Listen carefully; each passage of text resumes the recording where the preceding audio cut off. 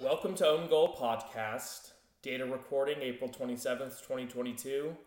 Unless you are casually awake at 1 or 2 in the morning, you probably won't be listening to this till April 28th, 2022. But, wow, we have had an incredible last 4 weeks or so of soccer action and a lot of big news to get to. But first, to the byline. It's an own goal! It's a gift! Well, he's almost done well to get that in because he's ahead of the near post. It's almost behind him. Sticks his left leg out. It almost hits his heel. And goes straight into the bottom of the corner, bottom corner of the net. Gets ahead of the ball. It's the inside of his calf. Got no chance really the keeper. Astonishing position to get the ball into. Before we get started, I just wanted to say kind of one of those stories that's soccer adjacent, but definitely, has a broader impact than I think just soccer.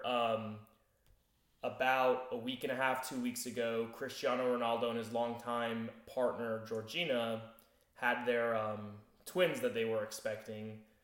While the girl was, healthy and everything, unfortunately, the details are a little shrouded, of course, and everyone should respect their privacy, but the boy twin did not make it after birth, and that's a really tough story to hear about anyone, and kind of the juxtaposition of the emotion of being so happy that your daughter is healthy, but having lost your baby boy, I think that this is an issue that obviously happens every single day.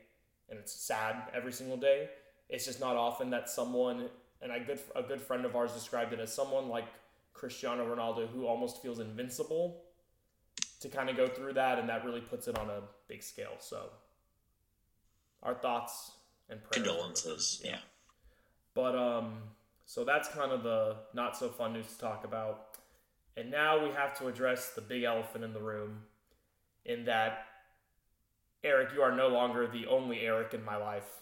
And arguably, you have gone from the most important Eric in my life to the least important Eric. As Manchester United have announced that they have signed Erik ten Hag from Ajax to be their manager. Real quick question, Donald. If I went bald, just send you photos tomorrow of my ugly-ass bald head, Does that think you would have a bad bald head? I think I've got some I think my head is a little misshapen and bumpy, but not where there's power bumps like Ten Hag and other bald guys have.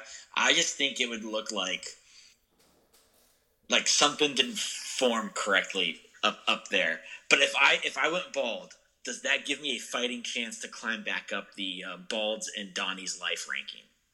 Well, if you were bald, you would definitely not be in you would not be in last. That was not my question. This is not my question. But it's not. But really, you're just last in the Eric ranking. The baldness is secondary. But if I went bald, for you, does that give me a chance to improve my rankings of Erics in your life? Absolutely, yes. Okay, but not enough to overcome Ten Hag. It's one of those things where it's just hard for me to say without being in the situation. Okay, good. Noted. Do you have an updated bald power rankings, by the way? I do. Holding on to the top spot strongly, and we'll talk more into that, is your guy, We don't have to talk more about that. Oh, we'll be talking more about that. Zidane is in second place in the bald manager power rankings.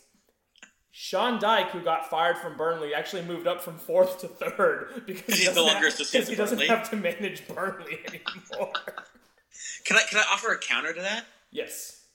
Burnley's had some really great results since they relieved Sean Dyche of his duties. Is that by any chance an indictment of his of the formula in your bald power rankings here? It's not, and for two reasons. One, I think anytime you get a new coach mid-season, you get a bump.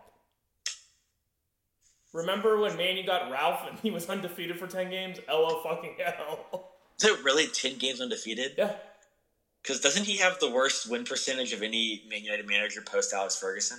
Like, the gap For between sure, him and Alex. David Moyes is 10%. It's like 8 points, right? Yeah. 8 percentage points. Yeah. Yeah. I can't believe he started out 10 games undefeated.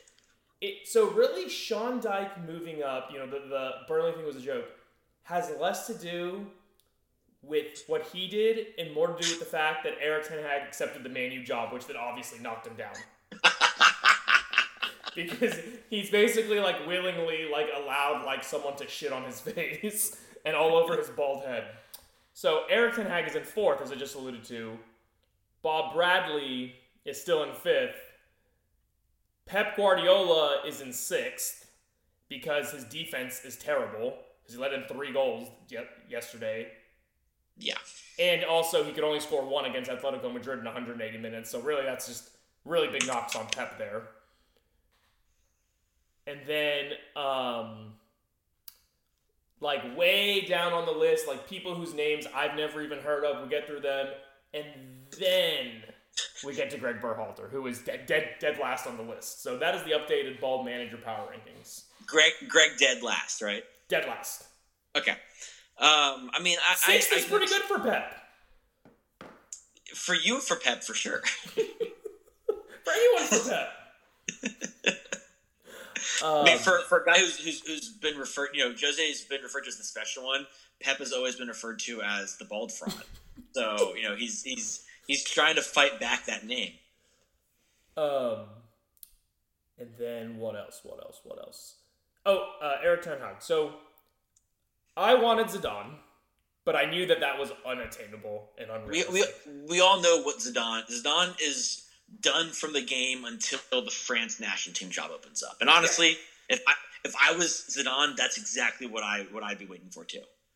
Yeah. He's done. So then when it basically came out, it was a 2-horse race between Eric with a K and Poach. Not bald. Not bald.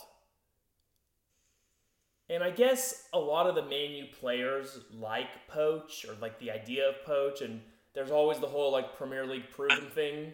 I also think Poch had a reputation of being like a bit more warm and welcoming with his players, right? He was, I think there was a more friendly, familial vibe at Tottenham with the way that Poch kind of developed, a lot of those younger guys into the prominent players they are, or the now disappointing players they are.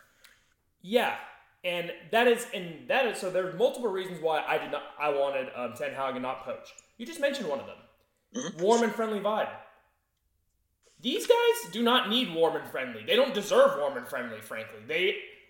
In terms of on the field performances, very few of the players are worthy to wear that jersey, in my opinion. Are you ready? Are you ready to name them? The ones who are worthy? Yes. I don't think we have enough time to name the ones that aren't. Yeah. Cristiano Ronaldo. Man U would be, by the way, for the people who are like, Ronaldo's bad for Man U, take away his goal contributions and we're 10 points above regulation.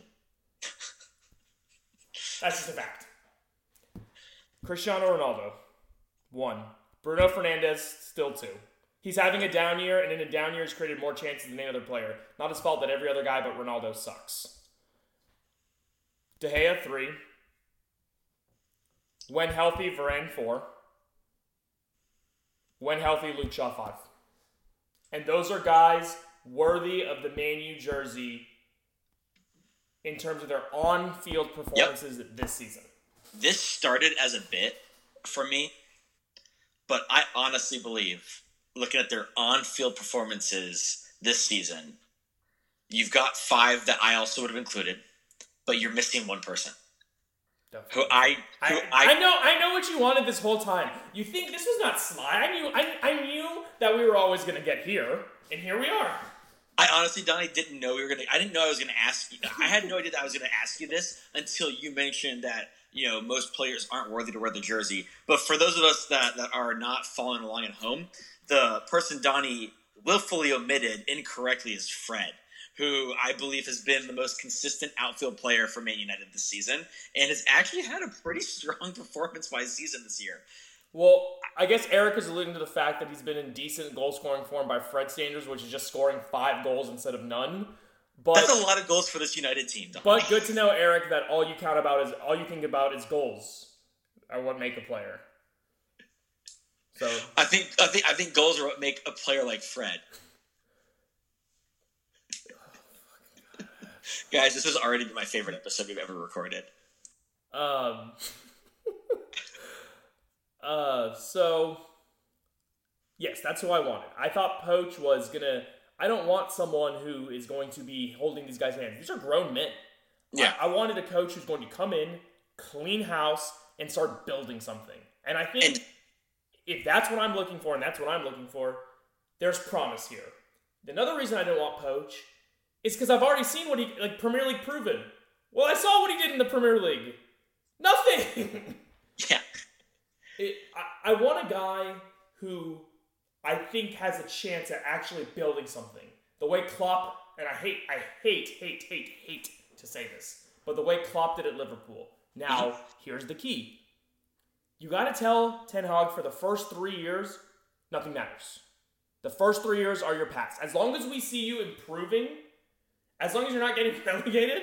Yeah, I was going to say, you can't pull an Everton. You can't, something matters. But, right. As long as we're seeing improvement, whether it's on the field, whether it's in the players you're bringing in, as long as we see improvement, then the first 3 years really don't matter. But that fourth year, we expect to be legitimately challenging for every single trophy, making deep cup runs, winning things. You give him time to build his identity of his team, his culture, because that's the problem. There was a culture that Sir Alex maintained that no other manager has been able to do again since. And it's hard. It's hard to step into Sir Alex's shoes and maintain that culture, which that's not what you're necessarily asking here. It's not creating the old Sir Alex culture, but it's establishing your own culture, and you kind of have to be able to be a bit of a hard ass to do that. And I think Ten Hag has a reputation of, if he's not getting what he demands from his players, he's going to make it known to his players. He might do it publicly, he might do it privately. He's not going to do it publicly for the spectacle like Jose Mourinho would have done. So there's a fine line, right? Right, well, I totally agree with you. On the one hand, you have Josie, who's just a dick to people. Yeah. And then on the other hand, you had a guy like Ole, who's just slobbing everyone's knob. Just a sweetheart. Yeah. There's a middle ground here. You don't have to be 100% dick or 100% buddy-buddy. There's a middle ground, and believe it or not, the better managers in the game, in my opinion, right now, Pioli, Don Carlo Ancelotti, Klopp. Can you stop talking about Pioli? People are going to try to, pry him from us. I guess Pep, if you're into that sort of thing. Those guys, while they're not total dicks, to their players, but they're also not always buddy holding their hands. They will knock them down a rung when the situation calls for it. What part of what makes them successful is they understand when the situation calls for it. Yeah. My biggest worry is that when it seems like not a lot has changed next season, then people are just going to want him fired, which to me would be such a big mistake. Give him time. Klopp, Liverpool gave Klopp time. Now you're seeing it pay off for Arsenal. We'll talk about this a little bit later in the show about giving time for Arteta. Give him time. But what I'm more excited about is the fact that Man U got rid of their their two cheap scouts. And in the post Sir Alex Ferguson era, I can think of two actually good signings. Bruno Fernandes. One. And? Luke Shaw, okay. I didn't know if you were going to say Cristiano Ronaldo. Who else? That doesn't require scouting. Yeah. It's like Cristiano Ronaldo. But, who else?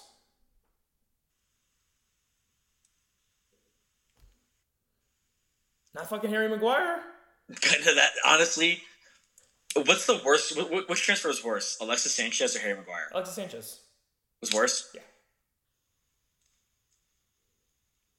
I don't know, man. At least when you got Alexis, you prevented Pep from getting Alexis, which I actually think he would have thrived in that system. Dude, I would thrive in that system.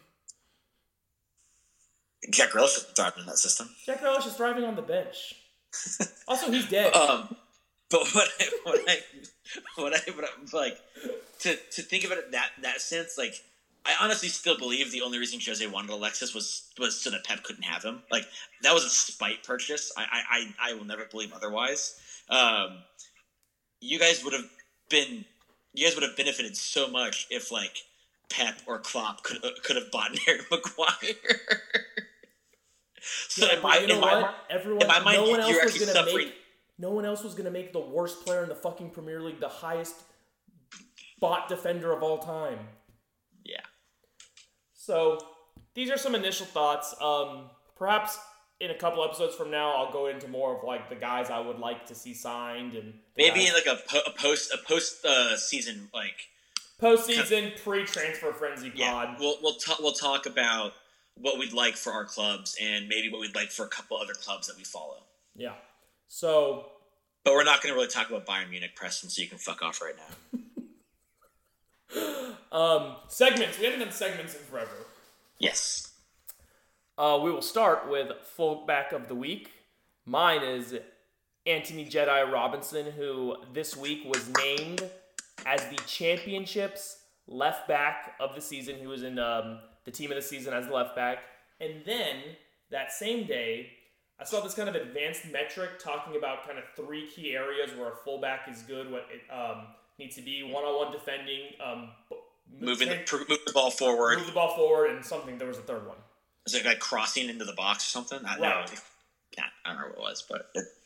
And, you know, it was showing examples of players who were good at each of those, but then there was one name in the center. This is based on statistics. This is based on those next-gen stats that are all the cool kids are talking about. God bless next-gen stats when they support our points. Yeah. And then when they don't, oh, well, you know, stats don't tell you the whole story. Yeah, stats can be misleading.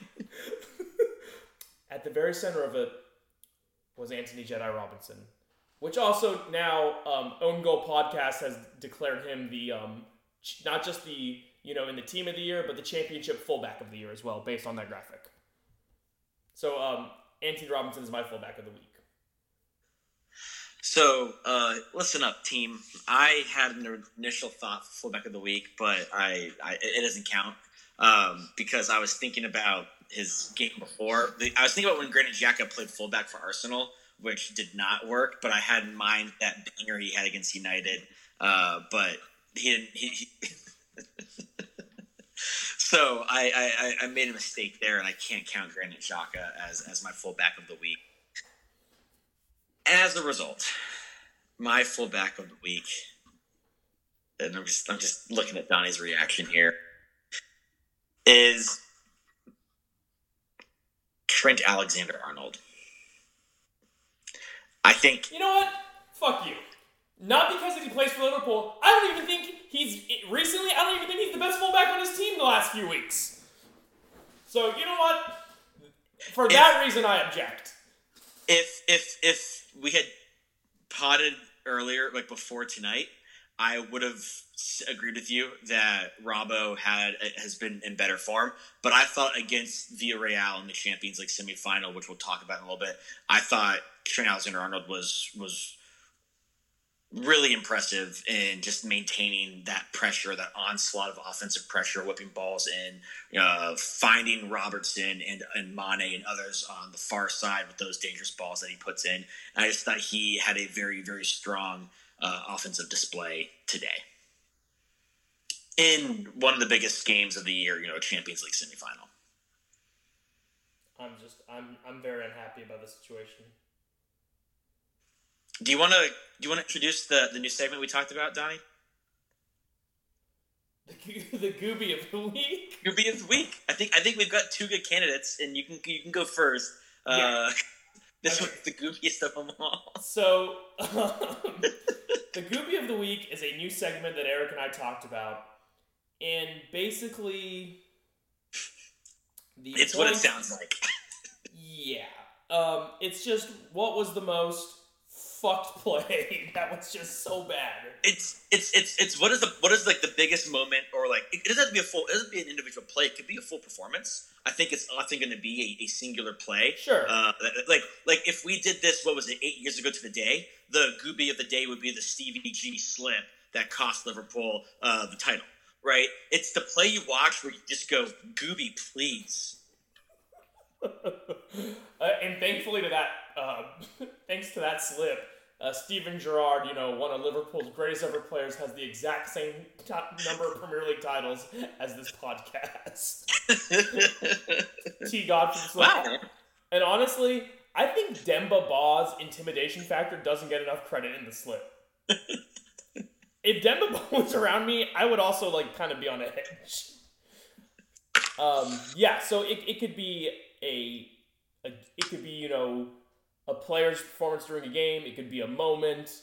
It's a very broad category, but it's just something that's so fucking bad. It's like pornography. It's hard to define it, but you know it when you see it. Very nice. So, okay. Inter Milan are locked in a title race with their city rivals AC Milan. And they have what should have been a very winnable game. They were a heavy favorite against Bologna. And it's 1-1. And it's the 80th minute. And Ivan Perisic throws it into the Inter Milan goalie Radu, who then I think is caught in two minds of letting it run across his body or take a touch, and kind of does a little bit of neither. Kind of steps over, he steps over it a little bit. Yeah. But to a point where his momentum is now going in the opposite direction of the ball. And the ball is rolling towards his goal. And Nicola Sansoni of Bologna just has to, breathe on the ball to go in. I mean, it was so bad. And it cost him the game. All 3 points. Can I give you? We'll go into the I think implications of that in a few segments. Sure. But can I just give you a little background on Sansoni? Yes. Apparently, in 2013, he's I think scored or assisted against Inter, and in an interview, he said, "My whole family are basically Inter fans, but I always grew up a Milan fan. So I always love it when I can help Milan out." So he said that in 2013.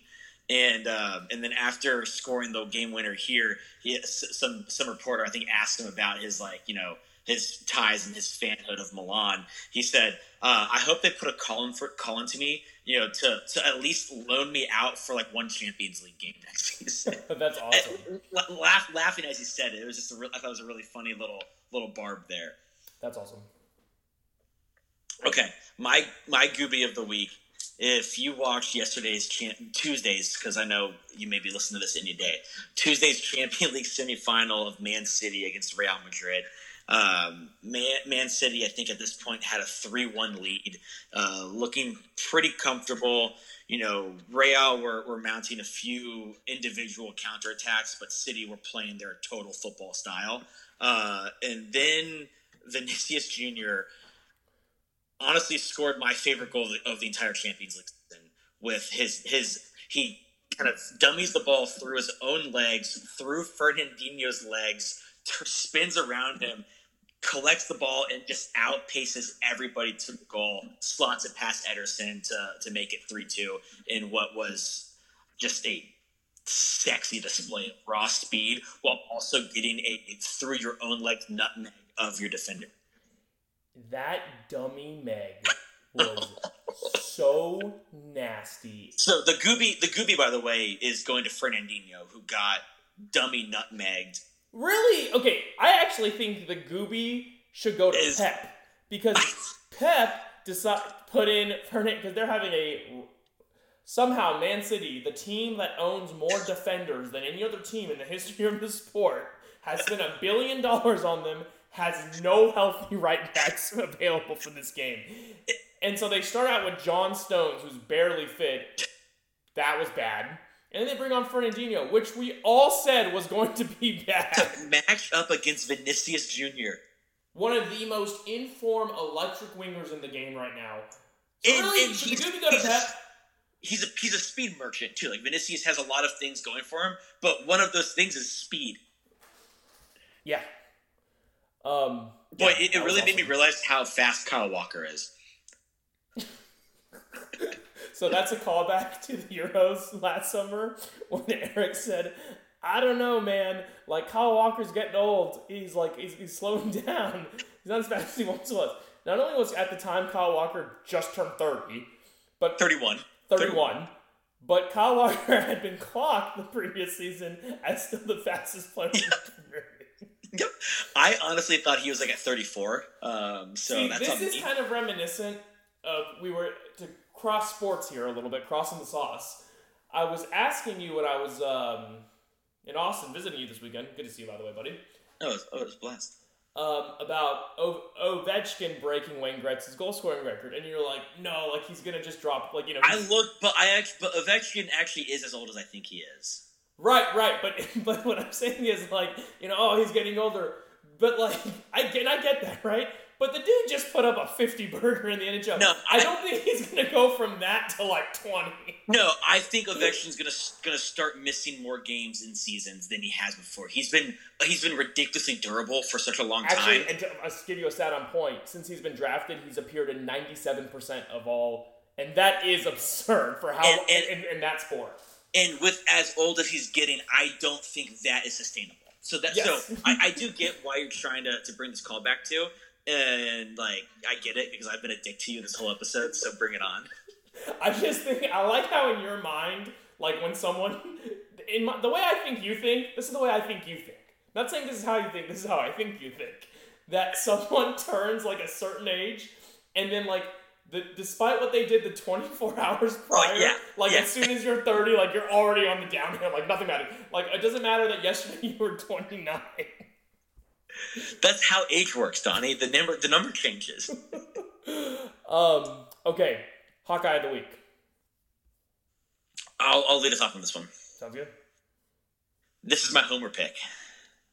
Dude, mine is the biggest homer pick of all time. That's fair. Eric Tannock. That would be bald guy of the week. My bad. So I don't know how many people are tuning in to Paramount Plus's coverage of Serie A. Probably not that many. 50% of the people who are hosts of this podcast. Milan had a game at Lazio this last Sunday. Pretty important, pretty big game. Went down early. Clawed themselves back in the second half, but went into stoppage time 1-1, made all of our subs. We don't have offensive depth, so it was basically looking like we were dropping points again and really gifting, a little bit of a cushion to enter. And then in the 92nd minute out of, I think, 93 minutes of 3 minutes of stoppage time. There were 6 minutes of stoppage time. Oh, 6 minutes. Oh, shit. Well, but I think there were 3 original. There were supposed to be 3. And then it's Serie A, so like they're always going to add in more time because Italians are going to Italian. Well, there was like a 3-minute long celebration, and I'll get to that as to why. But Ante Rebic does this incredible pressure work. And actually, Donnie, this goes back to what was something that you were saying. Has the Lazio defender cornered, kind of like in Lazio's defensive third, and the defender refuses to kick the ball out of bounds, right? It refuses to give up possession. So Rebic does that kind of thing where like he wraps his foot around, pokes the ball through the guy's legs, and then the ball is now with Rebic, and the Lazio player is out of the play. Whips in a cross. Ibra heads it down to childhood Milan fan, was on loan with Milan last season, Sandro Tonali. In order to help Milan out when they signed him permanently, he reduced his wages because he wanted to earn his spot at the club and earn his fee, which he's going to get a raise because of his performance this season. But Sandro Tonali basically juggles it on his thigh leg and then pokes it past Lazio keeper for the 2-1 stoppage time winner, rips his shirt off and runs straight to the away fan section when the whole team joins him, which is why 3 minutes of stoppage time turned to 6 minutes. But it's really cool to see a childhood Milan fan people who say he's the next Pirlo because he's got like the hairstyle, but he actually plays a lot more like Gattuso. And he called Gattuso when he signed for Milan, asking permission to wear the number 8. So just I really like this kid a lot. He's got a bright future, and he kind of has like an Adam Driver, Kylo Ren look to him a little bit. But when he's kind of like, he makes it work for him. Yeah, I think that's a great pick. And I'll even add to that, he's going to turn 22 in like a couple of weeks, so he's so young. And he's just got a really, like you said, bright future ahead of him at Milan, and that was obviously a very awesome moment. So, and we'll kind of get into all of that. It's all just a tease of to what we're really building up towards. No, we don't need to talk about that. We've talked about Milan enough. I think we're done. My hot guy of the week is Anthony Jedi Robinson, who recently was in the championship team of the year, and also basically like the fullback of the year. So I see what you mean by like the biggest homer pick. Yeah. Okay, that is enough for segments. Let us talk about the quarterfinal second legs in the Champions League and do our Champions League deep dive, and then obviously talk about the semifinals we watched yesterday and today. Yeah, I'll kick us off. No pun intended. I really was wrong about my hot take on the Liverpool-Benfica tie. Yes. Yeah. I was throwing darts, seeing if something would stick, and surprise, surprise, it did not. I mean, listen, I'll say this. Benfica got a tie at Anfield. Yeah. That's not an easy thing to do. And Benfica lost 6-4 to aggregate to like one of the top 4 teams in the world. I thought Benfica played really, really well. The problem with Benfica, and I think this is why they're enjoyable to watch, is they didn't try to Atletico Madrid it or Villarreal it. They tried to go toe to toe, and they came a couple of goals short. But I was pretty impressed with their effort at going toe to toe with offensively with Liverpool. Absolutely, yeah. I mean, if you're a Benfica fan, you should have your head. They availed themselves with aplomb, right? I mean, they put in a hell of a shift, got a decent result in that second leg for sure. And I wanted to own up out of the gate to me being wrong on my upset pick there. But that being said, yeah, I think Benfica team and fans had a lot to be excited about. Didn't get to the semis, but had a nice fun run in such a prestigious competition. And, they're going to make a sexy profit on a couple of their players and then just reinvest in their development system and do it all over again. Yeah, and a sexy competition that they have a long history, strong history with, well before it was ever called the Champions League, when it used to just be called the European Cup. Yeah. They had that teams of Eusebio who just like absolutely dominated the 60s. But okay, the next leg was it was kind of like the personality kind of blockbuster matchup of Diego Simeone versus Pep Guardiola. Two men who are truly opposites in every conceivable way. They are so opposite that like they are actually that's their link and connection to each other. It's honestly like the Joker and Batman with unstoppable force and an immovable object. At the one hand, you have Diego Simeone, whose teams play a throwback style of heavy defensive soccer, hit you when the counters come, destroy you, bloody you up, and they'll play dirty, bruise you, and he's got a great head of hair too. On the other hand, you have Manchester City, who believe possession is actually more important than goals, who will outpossess you, who will, tiki-taka, quick passing to you to death, and their manager is bald as shit. So, that was really exciting.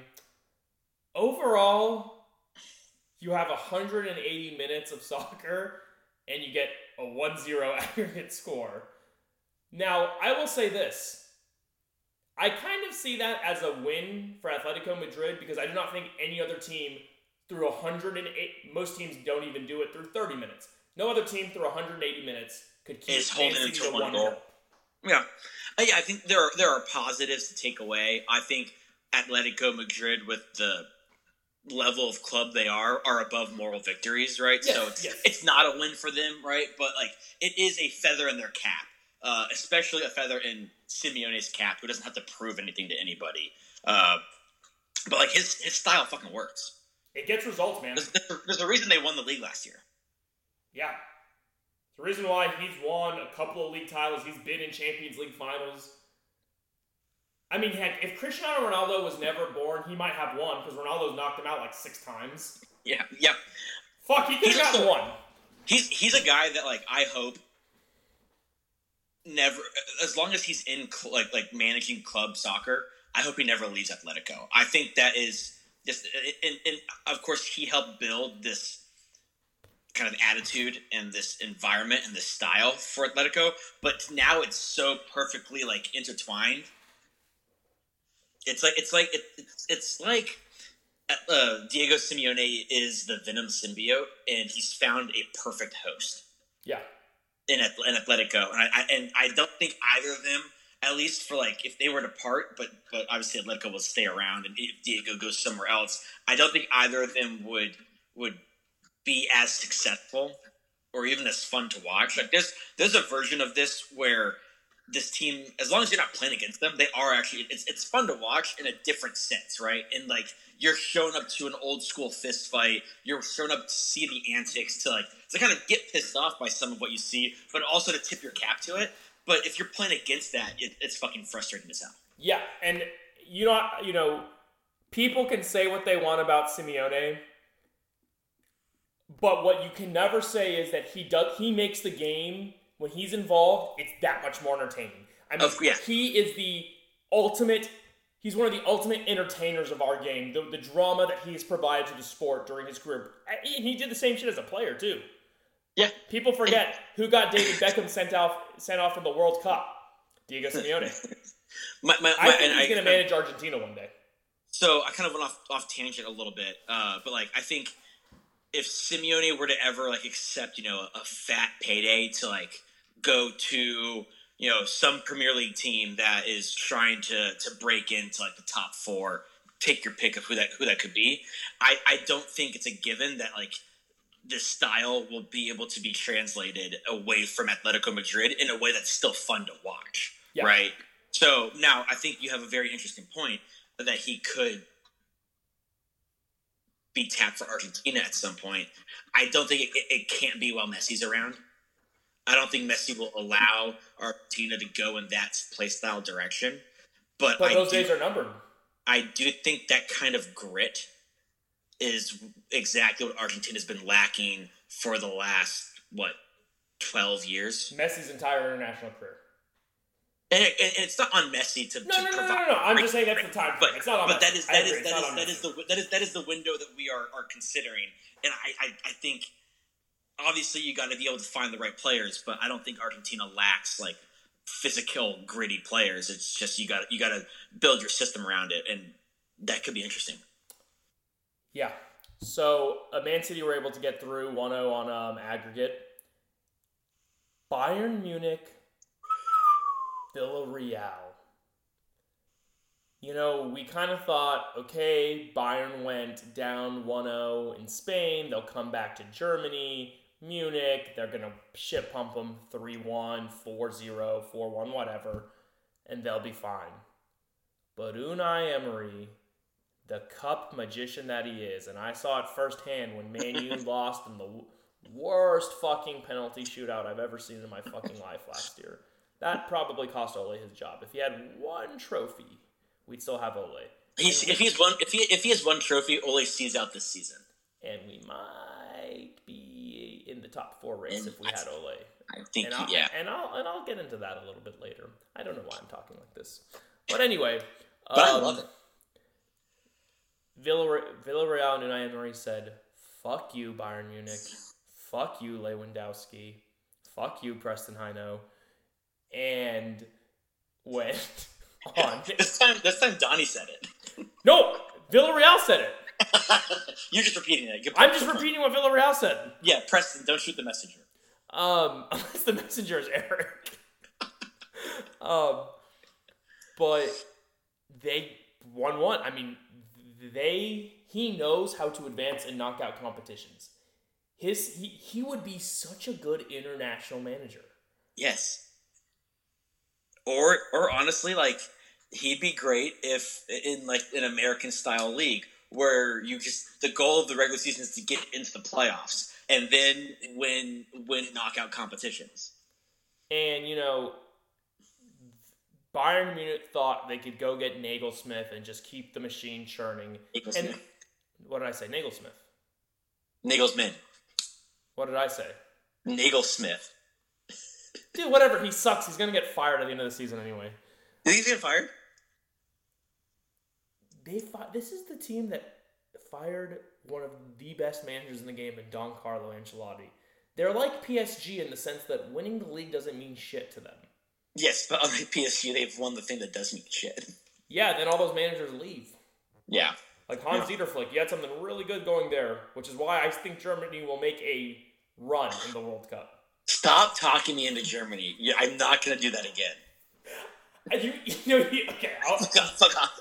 Okay, this is not a World Cup episode, but that's just a little teaser for all you out there. Yeah, you know what? Maybe they won't fire him because who the fuck are they going to get unless Tuchel wants out at He's Chelsea. stated several times in the last month that he's committed to next season. Those are just words. Those are just words. Can he even break a contract with Chelsea? Can Chelsea do anything to enforce it?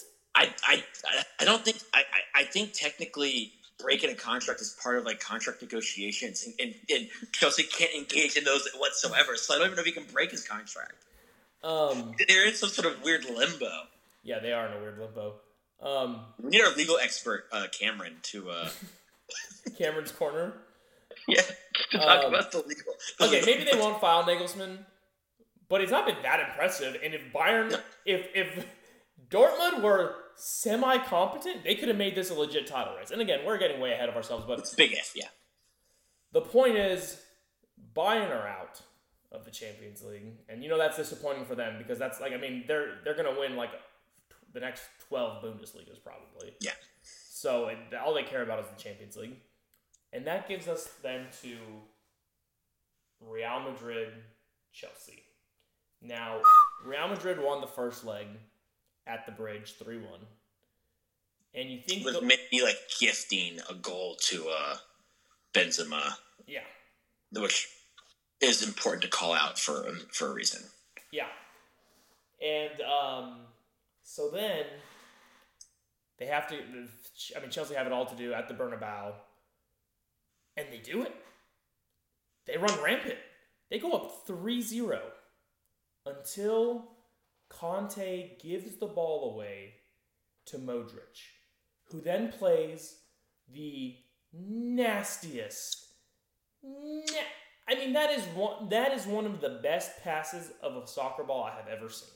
It's not the pass, which is Wesley Sneijder to Arjen Robben, who then it should have been the assist, but it's just the pass. It's not that. That for me is the greatest pass I've ever seen. If you just watch the control, that's the greatest pass I've ever seen. But this pass was perfect. And Rodrygo, this was the pass that makes you think, oh yeah, he did win a Ballon d'Or. It's the pass that makes you think perhaps Modric is part of a separate conversation that involves, and I'm not saying he is at the top of the conversation. What I'm saying is, perhaps if you really look at his career and everything this guy has accomplished, and you really break it down, I think he's probably sitting at the table of Pirlo and Xavi, and not sitting at the Scholes, Lampard, Gerrard table. That's what I'm saying. He's not sitting at the head of that table, but I'm saying he's way closer to that table than the other one. But watching it pass, the light bulb was on that he may have a key into that room and not into the room before it. Right. Yeah. And Rodrygo, it was just like when someone plays a pass that well and you fuck it up, you have to score. You have to score, and he did. And it's not an easiest finish in the world. No, he's put it off. So now we are dead even on aggregate. 3-1, 3-1 each leg. Away goals, I guess, wouldn't have mattered in this situation, but thank God away goals are gone, by the way. How great has it been without away goals? It's been so much fun. Although, Donald, City right now, we'll get to that in a minute, but City are benefiting from no away goals at the moment. That's okay. And of course, we're going to extra time. And who else? Who else for Real Madrid? King fucking Kong. King Kong, baby. We're talking about Karim Benzema. I said at the beginning of this season, he is having one of the most historic starts to a season of all time, which he did. And now the body of work, and it's like, okay, he'll slow down. And he did slow down slightly, but holy shit. He is 35 years old, and he's putting 34, 35, yeah. First 40-goal season, and he is looking it's not even just the goals, man. It's also the games in which he's scoring these goals are huge fucking games. And we're going to get to a stat about that in a little bit when we talk about the semifinals. Exactly, though. It reminds me of prime, and I think this is a pretty fucking big compliment. He reminds me so much of Ronaldo during the Real Madrid days. In the biggest moments, on the biggest stages, Ronaldo would whatever you needed, he gave it. He delivered. And Benzema is emulating that right now. It is magical to watch. And this is a guy it's nice for me because I think I've always praised Benzema as like being very underrated. And now for the first time, he is being appropriately rated, in my opinion. I've always thought this guy is so completely skilled, but it's just like, he's playing with Cristiano Ronaldo. That's always going to have the attention. The spotlight's been on him now, and he's been phenomenal. So, with the season he's having, with the season Lewandowski's having, and even the season that Kylian Mbappe really had, his season's kind of over, it's going to be absolute bullshit when like Messi or Ronaldo win the Ballon d'Or, right? If 4 league goals Lionel Messi wins the Ballon d'Or, or a geriatric Cristiano Ronaldo, who's by the way, or 7th place United Ronaldo, that hurts, but yeah, it is what it is. If one of those guys wins the Ballon d'Or, that is actually sickening to me. Yeah, it was sickening. It was sickening when Messi won it this most recent time. It was. It was also sickening when they canceled it during Lewandowski's win. Yeah, like he won that. He won that one, but they just canceled it. Yeah, but I mean, how would you not give it to? Like, you're right. Those 3 guys have great seasons, but I think I give it to Benzema. I don't think you can realistically give it to Mbappe, and I do think that's partly why he is and will and needs to leave PSG. But I can see, just from like a stats perspective, I can see voters giving it to Lewandowski, especially because they should feel guilty for canceling it during his year that he deserved it above everybody. Sure. So, Benzema. Plus, the French media hate Benzema. Well, because he's Algerian. Because according to them, he's really Algerian. So that sets up my nightmare scenario of Real Madrid and Liverpool on a collision course in the Champions League final. Which, like, because the first semifinal, Man City, Real Madrid, which we're all been excited for. We got the popcorn out. Second semifinal, Liverpool, Villarreal. But if Liverpool and Man City meet in the Champions League final, I don't know what I'm gonna. Do I watch? Do I not watch? I'm gonna watch. Do you kind of hate watch like as punishment to yourself? I mean, I hate watch what Man U has 38 league games a year, so I hate watch 38 times a year as it is. What's one fucking more? I'm not ready to entertain that yet until it's actually real. So I'm gonna still live in a very, very deep denial, and I just want to dive into these games. I think let's dive into this first semifinal game, and then I'm gonna give my perspective on why you shouldn't have to accept that fate yet. Manchester City, Real Madrid, Don Carlo versus Pep Guardiola. Old guard against the new guard. Like, that's not new, but old money versus new money. Yeah. Right? Yeah. Instant classic. Literally, one of the best games of the year, maybe the best game of the year. Instant classic. I mean, and like it's interesting because 12 minutes in, it didn't feel like this was going to be a classic. It felt like it was going to be a fucking rout. Yeah. City go up 2-0 in 12 minutes. By the 30th minute mark, it could have been 4-0. Yeah. And of course, who else? Who else? King fucking Kong. Enter Benzema. He makes it 2-1. And we go to halftime 2-1. Okay, we have a game. So then, second half starts. What happens? City start on the front foot, fail to score like an obvious should have scored opportunity, and then I think 3-4 minutes later, Foden slots one home. 3-1. Okay. Now it looks like it's it looks like it's running away. But then your Gooby play happens.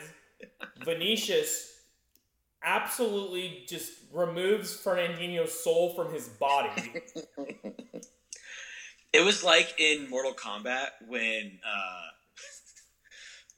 Shao Kahn just rips our boy Kung Lao's soul from his face. Yes.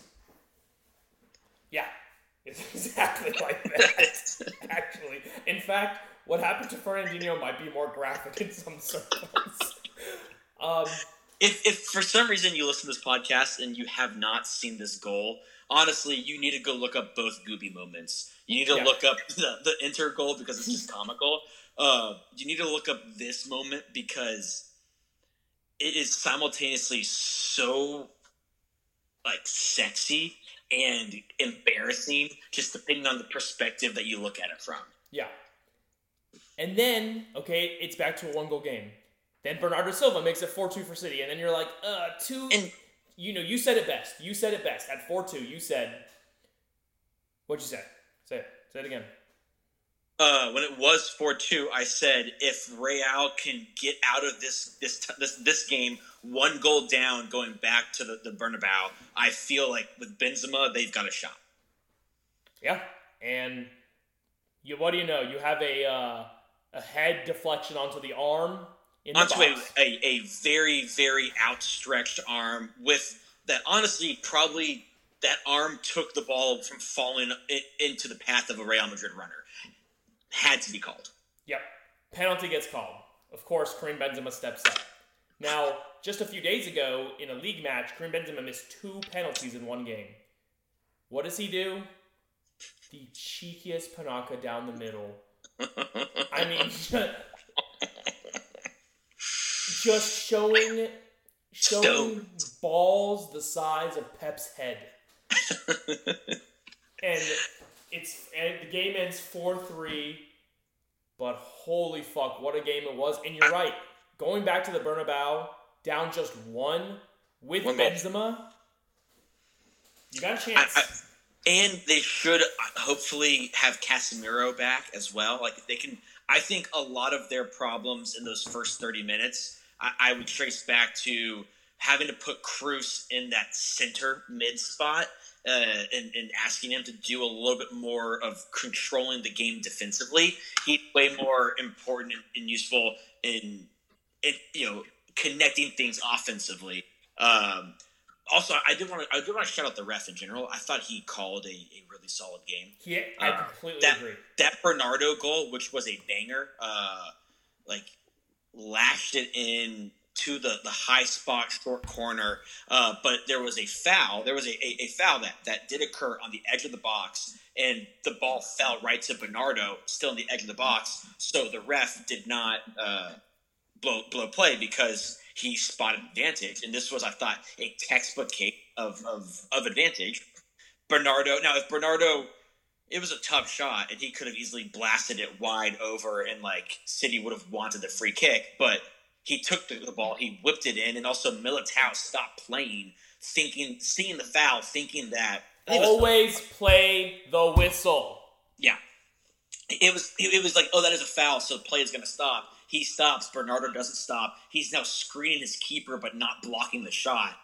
it was just, I thought, a really well run officiated play, but also great technical skill by Bernardo Silva, who we haven't been talking about nearly as much second half of the season as we were like last season or the first half of the season. Yeah. And I don't know why more refs don't just give it a few seconds before blowing the whistle, because it's like you can always blow it. And you can always bring it back. But once you blow it, you can't undo blowing it. No, that actually... Once it's blown, it's blown. That cost Milan a goal in a game against a team earlier this season, which, like, that point might be critical, right? Yeah. So, that... I am so hyped for the second leg of that. I am very nervous because Pep has a pretty good record at the Bernabeu. Now, granted, it was really more Messi and Xavi and Iniesta carrying Pep, but he had one of the best teams of all time. He didn't build the team. He was gifted it. He's bald. He's a fraud. But I'm still worried. Also, we know like Pep's not going to. Pep will try to dominate possession, but he's not going to park the bus, right? No. Pep doesn't even understand what that phrase means. No. Well, he does because he bitches about it anytime. He claims that it's not that teams don't play soccer against his team, so like he doesn't know what it means because Pep hasn't ridden the bus in 30 years. Oh God, no. Yeah. He won't even look at a bus. Disgusted by the bus. Yeah. But so he's not going to set up super defensively or anything. So that I think gives Real a great chance. Carlo. I don't care what anybody says. Carlo still got some of the magic. Yeah, dude, he's got juice. And he's always been a better Champions League manager than like a league manager. Champions League manager. Yeah. So I think Real are going to come out on top of this tie. Now, if City score the first goal, then you've got a tall fucking order. Yeah, but dude, remember the PSG game where PSG were basically like cleared away at halftime, and then Benzema was like, "LOL, watch me score a hat trick." I think they got Benzema, and if Casemiro can get back into that starting 11, huge for them to help disrupt what City does. Yes. So, I have a stat for you. This season against PSG, Chelsea, and Manchester City, 3 of the 4 finalists in the last 2 Champions League finals. Is that 5 games played? 5 games played. 9 goals for Karim Benzema. I mean, 9 goals against some of the best teams in the world. So you said PSG. So that's scoring against Donnarumma, which is like not that hard to do. European champion Donnarumma. Yeah. You said Chelsea, Edouard Mendy, who's been one of the most informed keepers of the last 2 seasons. And who was the last team? Ederson, who is a better ball player than he is keeper, but he's a pretty solid keeper. Yeah. That's still 3 of the top 8 goalies in the world. 3 of the top 6 teams in the world? 7 teams in the world? Yeah. Unreal. Okay. Unai Emery, you got fucking unlucky in this one. We're talking Liverpool, Villarreal. Why doesn't your keeper catch the ball, man? Okay. So, all is going according to plan. First half, 0-0. Pretty good stuff from Villarreal. Constant pressure from Liverpool, right? I think going into the half, both fan bases were probably like, this is exactly how we wanted that to play out. Liverpool were being frustrated by Villarreal's defensive structure and setup. Villarreal had a couple runs through the channel that could have been something but never developed into anything. So Liverpool were never under threat. They had some solid opportunities, just they couldn't get the right shot or pass at the final step. So, but yeah, 0-0. One team frustrated, the other team no real prospects of scoring. Yeah. And you just thought if Villarreal could keep this 0-0, then fuck, they could take it back to Spain and maybe Emery can just, get into his cauldron and mix his potion and do his fucked up cup magic. And then fucking Jordan Henderson sends in a cross, and of course, Pervis Estupiñán, the left back, who got wrongly awarded this own goal in my opinion. I actually think Villarreal's goalie should have gotten. I think the keeper is responsible because he's the last one to pop it in too. He deflects the cross, which is he did the right thing. Yeah, he played the play. The ball takes an unfortunate direction towards Rulli, the Villarreal keeper. And in an arguable goopy of the week play, he just kind of flaps at it and just slaps it into their own net. And as soon as go ahead, he just catches it with his pinky and ring finger, basically. Just not a whiff, but basically a whiff. Right. And as soon as the first one went in, you knew Liverpool would get a second, and they did in 2 minutes. Yeah, I was texting our little group text. Not similar, different to the Real game where I thought going back home down 1, I like Real to advance. I was just saying if Villarreal can make it out of Anfield down 1, they're in an okay place. Still would be heavy underdogs, but in an okay place. And as I fucking hit send, they scored. It was so funny. This tie's over. Yeah. It doesn't matter what Unai Emery can conjure out of his anus. This is over. I mean, yeah, they would need to go 2-0 against Liverpool, have a 2-goal win, and then beat them in penalties. That's the only. I could not see them beating Liverpool by 3, and I can't see them beating Liverpool by 2. They would need to score their first goal in the first 25 minutes. Yeah. And if they don't, they're not getting 2. And so, my ever living nightmare is becoming more and more of a reality. You're just all in on Real, but which isn't hard for you. You're a Benz boy. I am a Benz boy. I am an OG. You know what? I'm actually disgusted now by all these people coming out of the woodworks. It's imagine having been a fan of the Beatles, when they did their 4th show in front of 20 people. I'm one of those 20 people. I've loved Benzema. And when everyone was saying horrible, horrible things about him that are untrue and unfound, I stood by him every step of the way. Because they're unfound doesn't mean they're untrue. I have stood by this man every step of the way. And now the rest of you have finally joined the party. Well, better late than never.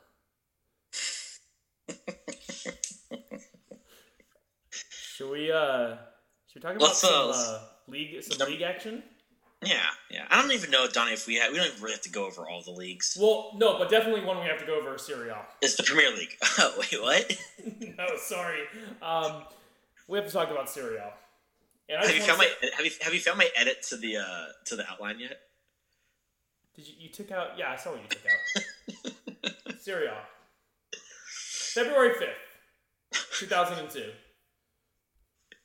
Let's rewind the clocks a little bit here. Wind the clocks back a year. There it is. Really just a handful of months. Milan derby. AC Milan wins. We lost the Milan derby. Not the one February 5th. No, not the one February 5th. That's the one I'm fucking talking about. I don't care about your Coppa Italia. I'm just trying to throw you off a little bit. And I text you. We have a title race. And you do what you do. You moan and you groan. What do I do? And you cry and you reject reality and you play all these little games and you're still playing them now and you just twist yourself into a Gordian knot of your own bullshit at me. But I maintain we have a title race. In the 12 games since then, Inter Milan has won 6, drawn 4, lost 2. Dropped, let's see here, 6, carried 8. 14. So you said they've won what? 6, drawn 4, lost 2, so 6-4-2? 6-4-2. So they've dropped points in 50% of their games since I made that statement, and they've dropped 14 points total. That's a lot of points, man. And now, as we sit here today with 4 games left, Milan are 2 points ahead of Inter Milan. Now, Milan's been ahead before, but you've always, of course, went into your little bag of tricks and you've groaned about the game in hand. Well, the game in hand was today, my friend, against lowly motherfucking beef bologna. That's a great nickname for them. Well, I'm trying to look. What's Milan's record? Okay, so I see February 5th is the Inter game. So in our games since then, we have 1, 2. Just league. I'm looking at league games. They've got 1, 2, 3, 4 draws, same as Inter. Yeah, 4 draws, same as Inter. 8 wins. Undefeated in the league since I said that? You're fucking me. I am a living god. I regret bringing... I gotta look for this again one more time. This is what he does, everyone. If you guys want to know what this is, what it's been like for months, I've been saying it's a title race, a fact. He has been trying to find every reason... Defining a race is so subjective, you cannot call that a fact. Just because one person wins a race and 7 lose doesn't make it less of a race. So then the Bundesliga has a title race. No, it doesn't. Had a title race until they just clinched it. The Bundesliga didn't have a title race in August. But you just said that, like, you know. No, I'll be honest, I wasn't listening when you were talking. In my opinion, in soccer, a title race is there is a legitimate chance at more than one team winning the title. I don't know if that's even true yet. I don't know if Milan could win the title. Milan has the tiebreaker over Inter. Uh-huh. They're up 2 points. There's no more games in hand. That's fucking fine. I was waiting for this day. Eric, I knew in my bones that Inter were going to fuck. I didn't think it would be a loss. I thought it would be a draw, to be fair to me. Well, to be fair, it should have been a draw. Like that second goal should not have happened, so it should have been 1-1. My saying is this. Since that Milan derby, since my proclamation, Milan literally undefeated. That can't be right.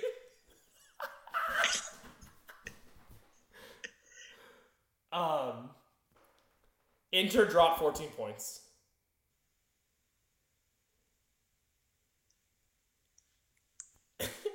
Show me the loss. I can't find it. I know it's here somewhere. And here we are.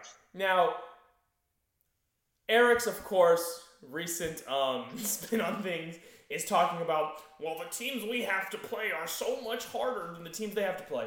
And that may be true, but it doesn't matter.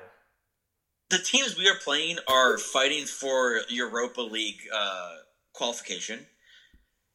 And for, like, teams like Atalanta, Lazio, that is, you know, European qualification is expected. And then for the other teams like Hellas Verona, that's a big fucking opportunity for their club that they don't normally get. And Sassuolo, they have a lot to play for, whereas Inter have it split. They've got 2 teams that have literally nothing to play for, and then they have 2 teams that are fighting against relegation. So, like, you know, I think our 4 games are tough. They've got 2 tough games. Right. But it doesn't matter. Okay, but we should get to. We should. This is what he does. This is what he does. He's just Donnie, you're gonna want me to say this next part. The reason, you know, if our weekly superlatives were a competition, which they're not, the reason Donnie won this week is because his Gooby of the week, not only was it the goobiest possible goal, but the Inter losing to Bologna instead of tying to Bologna now means that instead of having to win out, the 4 games. Milan, instead of needing 4 wins, need 3 wins and a draw, and they would still finish above Inter if Inter win all 4 of their games. That extra point that Inter dropped gives Milan a little bit more breathing room than they would have if it had just been a draw today. And that is huge. Now, a couple more things I'd like to add, if that's okay with you. If we have to, if you must. This is why I was being unusually mean to you and Manchester United earlier, because I knew where this segment was going. Manchester United is unusually mean to itself. It's fair. You know, in a way, since Sir Alex retired, I feel like there have been a lot of similarities between Man U and Milan. We've actually discussed this like in previous last season. There were so many similarities, like their position on the table to like a big rival ahead of a lot of cycling through managers, also going through former legend players as managers. There's just been a lot. And poor management, poor ownership of the club. No matter how this ends out for Milan, that cycle is no longer the same. And I'm happy for you, man. I don't want you to be. Because I can say I know what it's been. Because of those similarities, you and I can look at each other in the eyes and say, I know how you felt the last almost 10 years. I never wanted this for you. But I never wanted. Okay, Alfred. It's only painful. It's fucking miserable. So what I'm saying is, no matter what happens this season... So even if we don't win the title. Even if you guys don't win the title, right? The fact that with 4 games to go, you guys had your destiny in your own hands to win the title, and Man U's going to finish 7th. No matter what, I am happy that you guys have taken the next step. You legitimately have.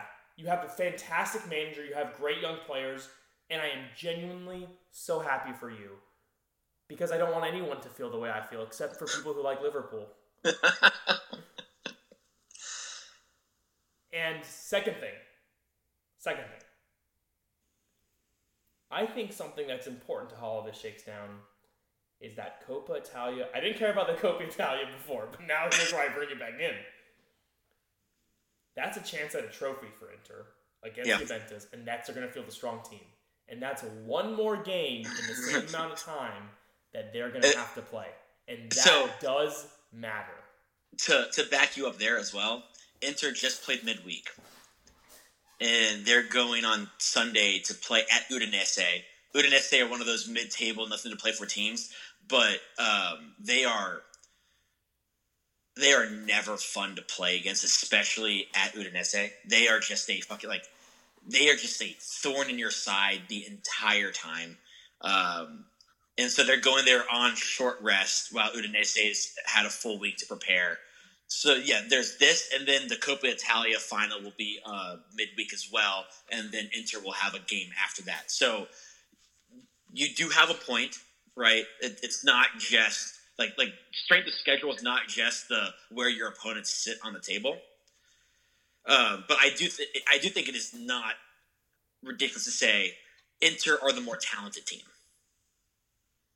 They are the more talented team. Bro, you're talking about the team where Perisic just almost threw the ball into his own goal on the throw-in. You know, you've got a point there. I mean, we're talking about that team, right? Even still, Inter are the most talented team in Italy. I don't know, man. Milan have yet to play well with our own destiny under our control. The championship teams always get the results when they're not playing well. They know they win games when they're not at their best. That's what across every sport, that's what championship teams do. But I'll say one last thing, and then you say one last thing, and we can be done. I'm betting on one man. The king of the ball manager power rankings, Pioli. Because right now, and I guarantee you he's thinking this thought, he's on the precipice of actually getting renowned respect for what a good fucking coach he is, and not just, the handful of people who watch Serie A, me and you, to getting global respect. His legacy, this may be as good as it gets for him right now, this moment. In a way, his legacy, his stature, and no matter who says they don't care about that kind of shit, they all care about that kind of shit. That is what it is to be a soccer manager. And I'm backing on him to realize that, this accomplishment, bringing Milan back to even what he's done now, in my opinion, is so worthy of praise. But if he takes that next step further in these last 4 games, I think that is just such an incredible achievement. And I'm betting on that guy to be thinking about that, having that drive. The players knowing the same thing. Zlatan maybe being able to retire. Honestly, that's what all parties need. We need that wage bill for players that can spend more than 10 games contributing. And then the guys like Frank Kessié who are fucking off, well, fuck off. What you're leaving to start something beautiful. Guys like Teo Hernandez who are staying committed are being part of something beautiful. There's two kinds of leaving. There's Kessié who's going to Barcelona to basically fuck off, and he's been checked out for half of the games mentally. The other half he's played okay to occasionally good, but I'm done with him. But then there's Alessio Romagnoli, who the team is moving on from him. Our captain during the banter era when Pep was interested, when teams were interested, and he shut them down to stay as the captain of Milan. He won't be here next year. There is nothing more that I would want than to be able to send him out with a trophy for Milan. Yeah. Second to that is I would love our vice captain this year, who's captained most of the games because Romagnoli hasn't been a starter lately, is Calabria, a youth academy product. Would be cool for him to also vice captain the team. And then the third, if I let myself dream, the third most gratifying thing possible would be that in the offseason, Çalhanoğlu left Milan to go to reigning champions Inter. And if the Milan team could win the title and Çalhanoğlu could not win the title, it would just be incredible because in social media, guys like Leao and Salamakers have been trolling Çalhanoğlu indirectly the entire season. And I just would love to see whatever antics they could get up to that. And on top of all that, man, you have this great club. And you know me. The history of the game. I consider myself a historian of the game. I love the history of the game. AC Milan is so rich with history and tradition. It's just, if you're a neutral, that's the story you want, man. AC Milan back on top. Who knows how these next 4 games are going to shake out, but I just want to say that no matter what, congratulations on taking the next step. I refuse to accept those congratulations, you dirty, rotten bastard. I see what you're doing here. And now we dive to the pits of my misery. The English Premier League. Well, it is tight like a tiger as City and Liverpool, couldn't be any other two fucking teams, separated by 1 point. They had a pretty thrilling 2-2 draw recently, which you gotta feel like not expanding the gap to 4 was a big win for Liverpool. Yeah. Because since January, City have given up a lot of space, a lot of that lead. So, obviously City still do have the 1 point lead, but if one of those two teams needed a little bit more breathing room, I think it's City. Yeah. Yeah. So that is a toss up. Chelsea are just going to finish third. Yeah, it's mathematically not sure, but it's pretty sure. Unless they just goobied the rest of the season. They did have a thrilling match where Arsenal hit them 4-2. Nketiah had a brace. Arsenal, who were reeling off of 3 straight defeats, 2 straight defeats. Arsenal came into Stamford Bridge in a pretty poor run of form. Well, not that bad because they just beat Man U the week or two prior. I thought the Man U game was after the Chelsea game. Yeah. I got my order. Yeah, you're right. They had dropped points in a couple. They dropped points in 3 straight games, I think. Yeah. You're right.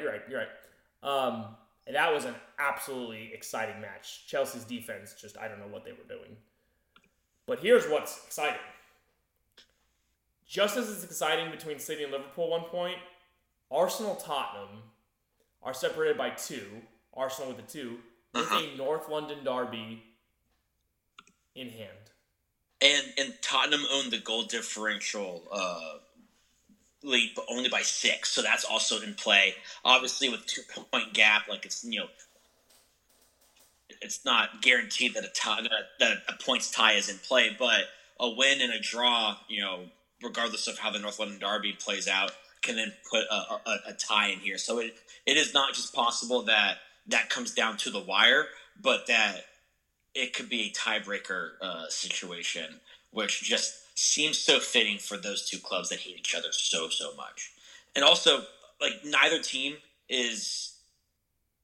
each team is inviting the other team to kind of take the grasp securely of that fourth place spot. They're inviting them to become a star, and neither team is taking up on that. And then where does that leave me? Speaking of, many months ago, I said Man U had no chance at fourth, and I was right. I usually am. We can say what we want about me. I get these nasty accusations at me of RK and this and that, but it's hard. At some point, you all have to accept that it's not RK. I'm just right. For those that know, RK is short for reverse karma. Yeah. It's not that I thought Man U, like, it wasn't possible for them to finish fourth place. Oh, fourth was very possible. I just knew that they wouldn't do it. And here's why. Let's take a game at their game since we last potted. 1-1 draw to Leicester City, a team we, for some reason, cannot beat in the last few years. Drop points to them all the time. And this is their worst team of the last 4 years, Leicester. Speaking of worst team in the last 4 years, we lose to Everton 1-0 and Frank the Tank Lampard. If Everton stay up, it's going to be because of that United result. You're welcome. Norwich we only beat because Cristiano Ronaldo scored a hat-trick. By the way, our most recent 2 Premier League wins are because Cristiano Ronaldo scored a hat-trick. So again, just those of you who's like, Ronaldo's bad for Man United, Gooby, please. Number 1. Number 2, you know how hard it is to be 37 years old in the Premier League and score 2 hat-tricks? I mean, personally, no, I don't know how hard that is. I have got to say, I have been pretty impressed with what Ronaldo's still been able to do in this league. Especially in this league with this team. The United team he left was a much better team than the one he came back to. The one he left that made back-to-back Champions League finals.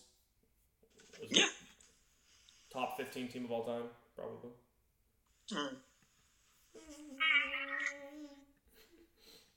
I'll need to see your literature on that one. And then, of course, embarrassed by Liverpool 4-0, but very classy for them to applaud at the 7th minute mark in support of Ronaldo and Jorginho. That was very classy. Destroyed by Arsenal 3-1, the one only because of Cristiano Ronaldo. Thank you very much. But let's just assume that Liverpool still destroy us and Arsenal still destroy us, right? Let's just focus on Leicester City and Everton. If we just won those games, those are conceivably winnable games, my friend. We'd be 1 point out of 4th place. Yeah. So it's not the fact that Liverpool beat us a combined 9-0 this season. Fuck, that hurts to say out loud. It's not great. It's not the fact that I know we're not going to beat Man City, that we're going to struggle against Chelsea, Arsenal, Tottenham, even though we did the double against Tottenham, and they're going to still finish ahead of us. It's the Evertons. It's the Leicester Cities. It's the inexplicable dropping of points. It's a team that has clearly checked out. It is a manager who I pray to God is a better director than he is a coach. It's just, I am honestly just ready for this season to be over. I'm ready for the Erik ten Hag era. I don't want to talk about the Premier League anymore. Can we talk about the Premier League for a few more minutes? We can. I still don't want to, but we can. I want to throw some time and attention to the relegation battle. Oh, yes. Yes. Let's dive in. So soon enough, Man U will be there. So Watford and Norwich are at 22 and 21 points, with 18th place at 29 points. So we can wave goodbye to those two. Bye. Where I really want to pull our focus today is 18, 17, and 16 fighting to avoid 18th place. In order from 16th to 18th, we have Jesse Marsh's Leeds United. Safe.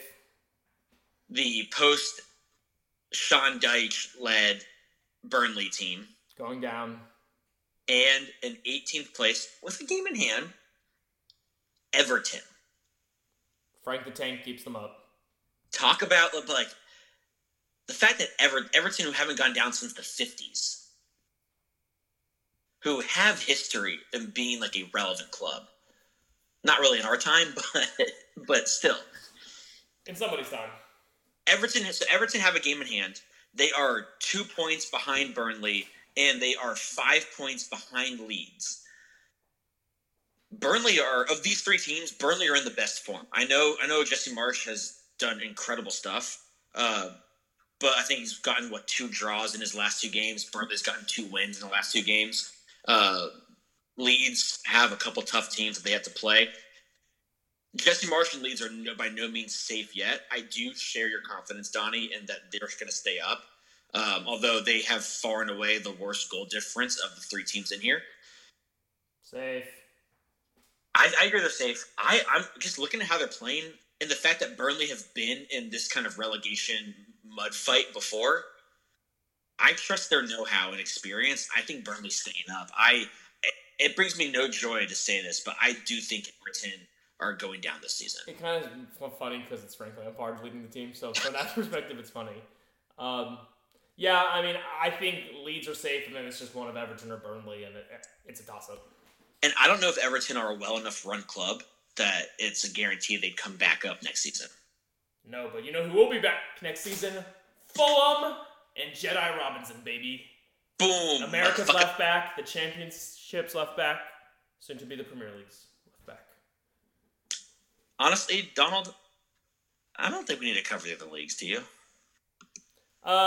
Just in passing, Uber Eats League, surprise, PSG won in a 1-1 tie. They're gonna fire Poch. Messi did absolutely rip one to get the win, his 4th league goal of the season in the sixth best league in Europe. They're also gonna fire Poch after winning the league. It's so funny because it's PSG. But hey, Poch finally is gonna win something. That's nice. He's finally won something. Good for him. Does it count? I mean, technically. Dude, the league is called Uber Eats. Maybe he gets a free coupon. Fuck, dude, he deserves a free coupon. Bundesliga, Bayern are gonna win. They clinched. Yeah. Bayern clinched. Opportunities. That's how checked out of the Bundesliga I am. Opportunities were there for Dortmund. They never seized them. They have no defense. And they just kind of got embarrassed in Der Klassiker. And then Real will clinch by the time we pod next. Yes. Barcelona will be second. Sevilla probably third. Atletico Madrid fourth. Real Betis had a hell of a fucking season, dude. If I'm looking at all these leagues, they really overperformed more than I think anyone else in the top leagues. Oh, absolutely. And they had a hell of a season. And they'll be in Europe. Europa League. So, unfortunately, Man U will be in the Conference League, so we won't see them there. But, anyway, hell of a show, bud. It's been fun. I'm going to have to cut all the stuff about Serie A before we upload. Yeah, okay. As usual, if you would like to follow us on Twitter, at OwnGoalPod. You know what? Elon Musk bought Twitter for $45 billion, and it would have taken 5 to buy Man U. Do you want Elon Musk buying Man United? That is actually one of the few options that might not be better than the Glazers. And I mean that. I don't really okay, slight tangent here. I think pretty much I'm at the point where anybody who hasn't murdered people for their money is better than the Glazers. Elon Musk has clearly become this very decisive person and polarizing person, more so recently. Hold on. He's very polarizing, right? People say, I love him or hate him. I just don't give a fuck. Like, I'm not he is just beyond, like, I don't know. I think our society has a bit of an obsession with billionaires, and they're just so beyond me. I will never be one of them. They are beings that I truly will never comprehend. So, like, honestly, I just don't give a fuck. I don't even mean it in terms of, like, the divisiveness of Elon Musk. I mean, like, I don't know if that's a positive direction for United from an ownership perspective. Like, I get you're at a point where you're, like, anybody but the Glazers who's, like, not murdering people. Like, I understand that. But, like, there's a possibility that he just turns... If Elon Musk bought a club, I honestly believe his goal is to turn it into a meme club. Bro, Harry Maguire's our captain. We're already a fucking meme club. No matter what you say, it can't be any worse than what I'm living. I'm afraid if we don't end it here, we're gonna run for like another 2 hours. Yeah, okay, we're done. You know our socials at this point. If you don't, fucking type in Own Goal Pod in whatever platform you want. And if we're on that platform, you'll find it. We're not on Snapchat, so if you're sending dick pics to Own Goal Pod Snap account, I don't know what to tell you. Bye! Bye! To the byline. It's in, it's an own goal! It's a gift! Well, he's almost done well to get that in because he's ahead of the near post. It's almost behind him. Sticks his left leg out. It almost hits his heel. And goes straight into the bottom of the corner. Bottom corner of the net. Gets ahead of the ball. It's the inside of his calf. Got no chance really the keeper.